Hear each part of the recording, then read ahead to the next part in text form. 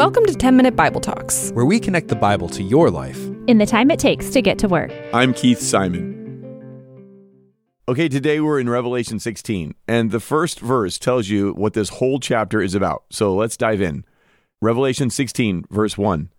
Then I heard a loud voice from the temple saying to the seven angels, "Go, pour out the seven bowls of God's wrath on the earth." The rest of this chapter uses allusions to the Old Testament and lots of vivid imagery to describe what happens when God's wrath is poured out on earth. I think it's safe to say that a lot of us are uncomfortable talking about God's wrath. We'd rather focus on God's love or God's forgiveness or God's mercy, but not so much as wrath. When is the last time you heard a sermon on God's wrath or read a book on that subject? Do you ever praise God for his anger and judgment against sin? When God's wrath comes up in a conversation, especially with someone who doesn't follow Jesus, we are often embarrassed or feel like we have to apologize for God. But here's what the prophet Nahum said: "The Lord is a jealous and avenging God. The Lord takes vengeance and is filled with wrath. The Lord takes vengeance on his foes, and he vents his wrath against his enemies." J.I. Packer wrote a book that's considered a classic. It's called Knowing God. Now, the book is a little dense, but it is very good if you have the patience to work through it. He devoted a whole chapter in that book on the wrath of God. And in that chapter, he writes this: "Clearly, the theme of God's wrath is one about which the biblical writers feel no inhibitions whatsoever. Why, then, should we? Why, when the Bible is vocal about it, should we feel obliged to be silent?" J.I. Packer is asking us if we are embarrassed of God. Are we more merciful than God? I don't think so. Let's think about God's wrath together for a few minutes. First, God would not be good if sin didn't make him angry and if he didn't judge sin. God's love demands that he be opposed to evil and sin. God is wrathful, not in spite of his love, but because of his love. We know this from our own human experience. What parent isn't angry when their child is hurt? When a crime is committed, we demand justice for the victim. We feel anger toward injustice because we care about people. Miroslav Volf is a Christian theologian from Croatia who now teaches at Yale. Volf said he used to reject the concept of God's wrath. He thought the idea of an angry God was barbaric, completely unworthy of a God of love. But then his country, Croatia, experienced a brutal war. People committed terrible atrocities against their neighbors and their countrymen. And living through that changed his mind. He wrote this: "My last resistance to the idea of God's wrath was a casualty of the war in the former Yugoslavia, the region from which I come. According to some estimates, 200,000 people were killed, and over 3 million were displaced. My villages and cities were destroyed, my people shelled day in and day out, some of them brutalized beyond imagination, and I could not imagine God not being angry."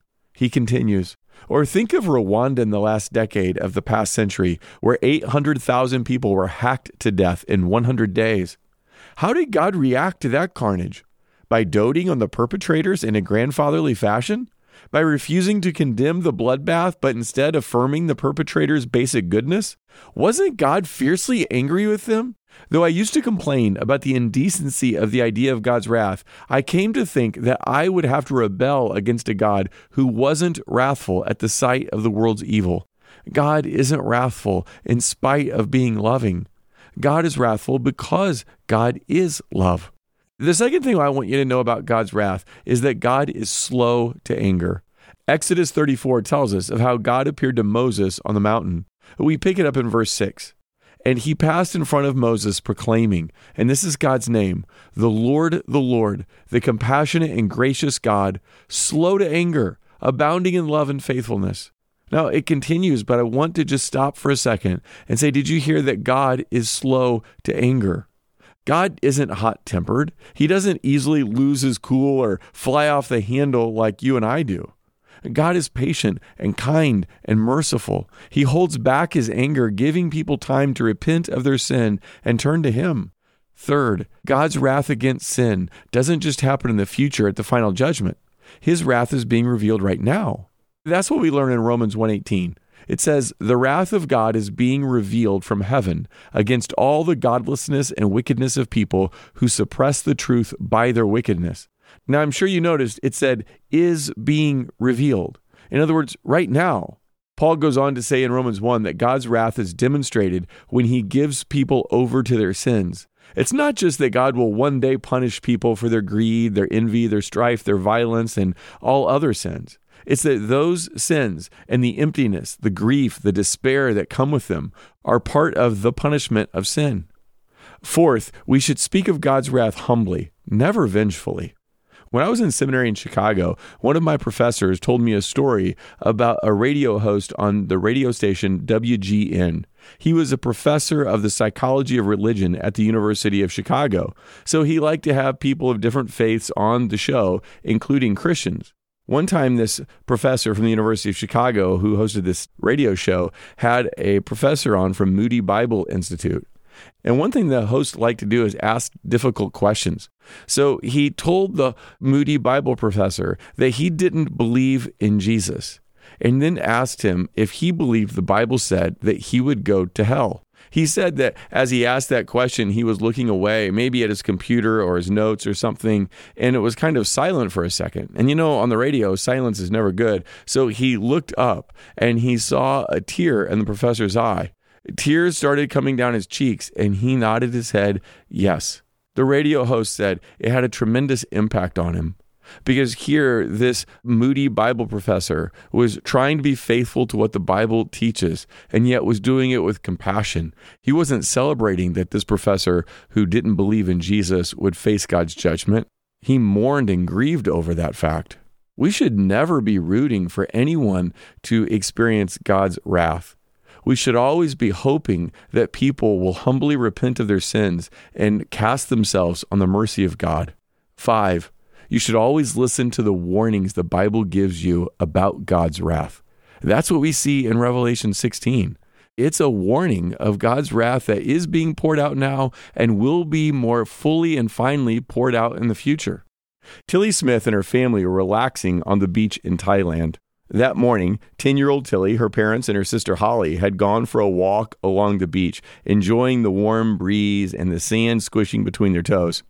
2 weeks prior to that holiday, Tilly had learned about tsunamis in her geography class. She didn't find geography that interesting, but the video her teacher showed her had caught her attention. So as Tilly and her family walked the beach, she noticed the waves going out, but not coming in. Tilly alerted her parents that they were surrounded by signs of something unusual. At first, they were dismissive. They didn't pay attention to her. But Tilly's passion and persistence paid off. She began shouting, "There's going to be a tsunami." Now, what would you do if you were on vacation with your family and your 10-year-old daughter started screaming on the beach that a tsunami was about to strike? Tilly shouted louder and louder, and her panic frightened her younger sister, who began to cry hysterically. I imagined the volume increasing with her parents saying something like, "Tilly, calm down. It'll be okay. You're scaring your sister, and get yourself under control right now." Tilly's dad took the younger sister, Holly, back to the hotel to calm her down. But Tilly looked around and saw the people in the ocean, and she just knew that everyone was in danger. So Tilly ran back to the hotel to find her dad talking with the security guard. He said, "I know this sounds completely crazy, but my daughter says there's going to be a tsunami." The security guard listened, not to a PhD candidate, not to a brain surgeon, not to a NASA scientist, but to a passionate plea coming from a 10-year-old British schoolgirl. The guard listened and then shouted for the people to get off the beach. The people scattered all over the place as pandemonium set in. The hotel lobby was on a higher floor, and everyone gathered there. They were saved from the tsunami that came because they listened to the warning of a 10-year-old girl. Revelation 16 tells us that God's wrath is coming. Will we listen to the warning? 6th, and the final thing we'll say, is that Jesus absorbed God's wrath against sin on the cross. All God's wrath against sin was poured out there so that all those who believe in him will not have to endure the wrath of God for all eternity. Jesus took God's wrath against sin so that we wouldn't have to. Put your hope in him. 10-Minute Bible Talks is a crowd-funded project. If this podcast is helping you grow in your faith and you want more people to have the experience you've had, would you join our team? Even a monthly gift of $10 makes a big difference. All gifts are tax deductible. Just click the link in the show notes.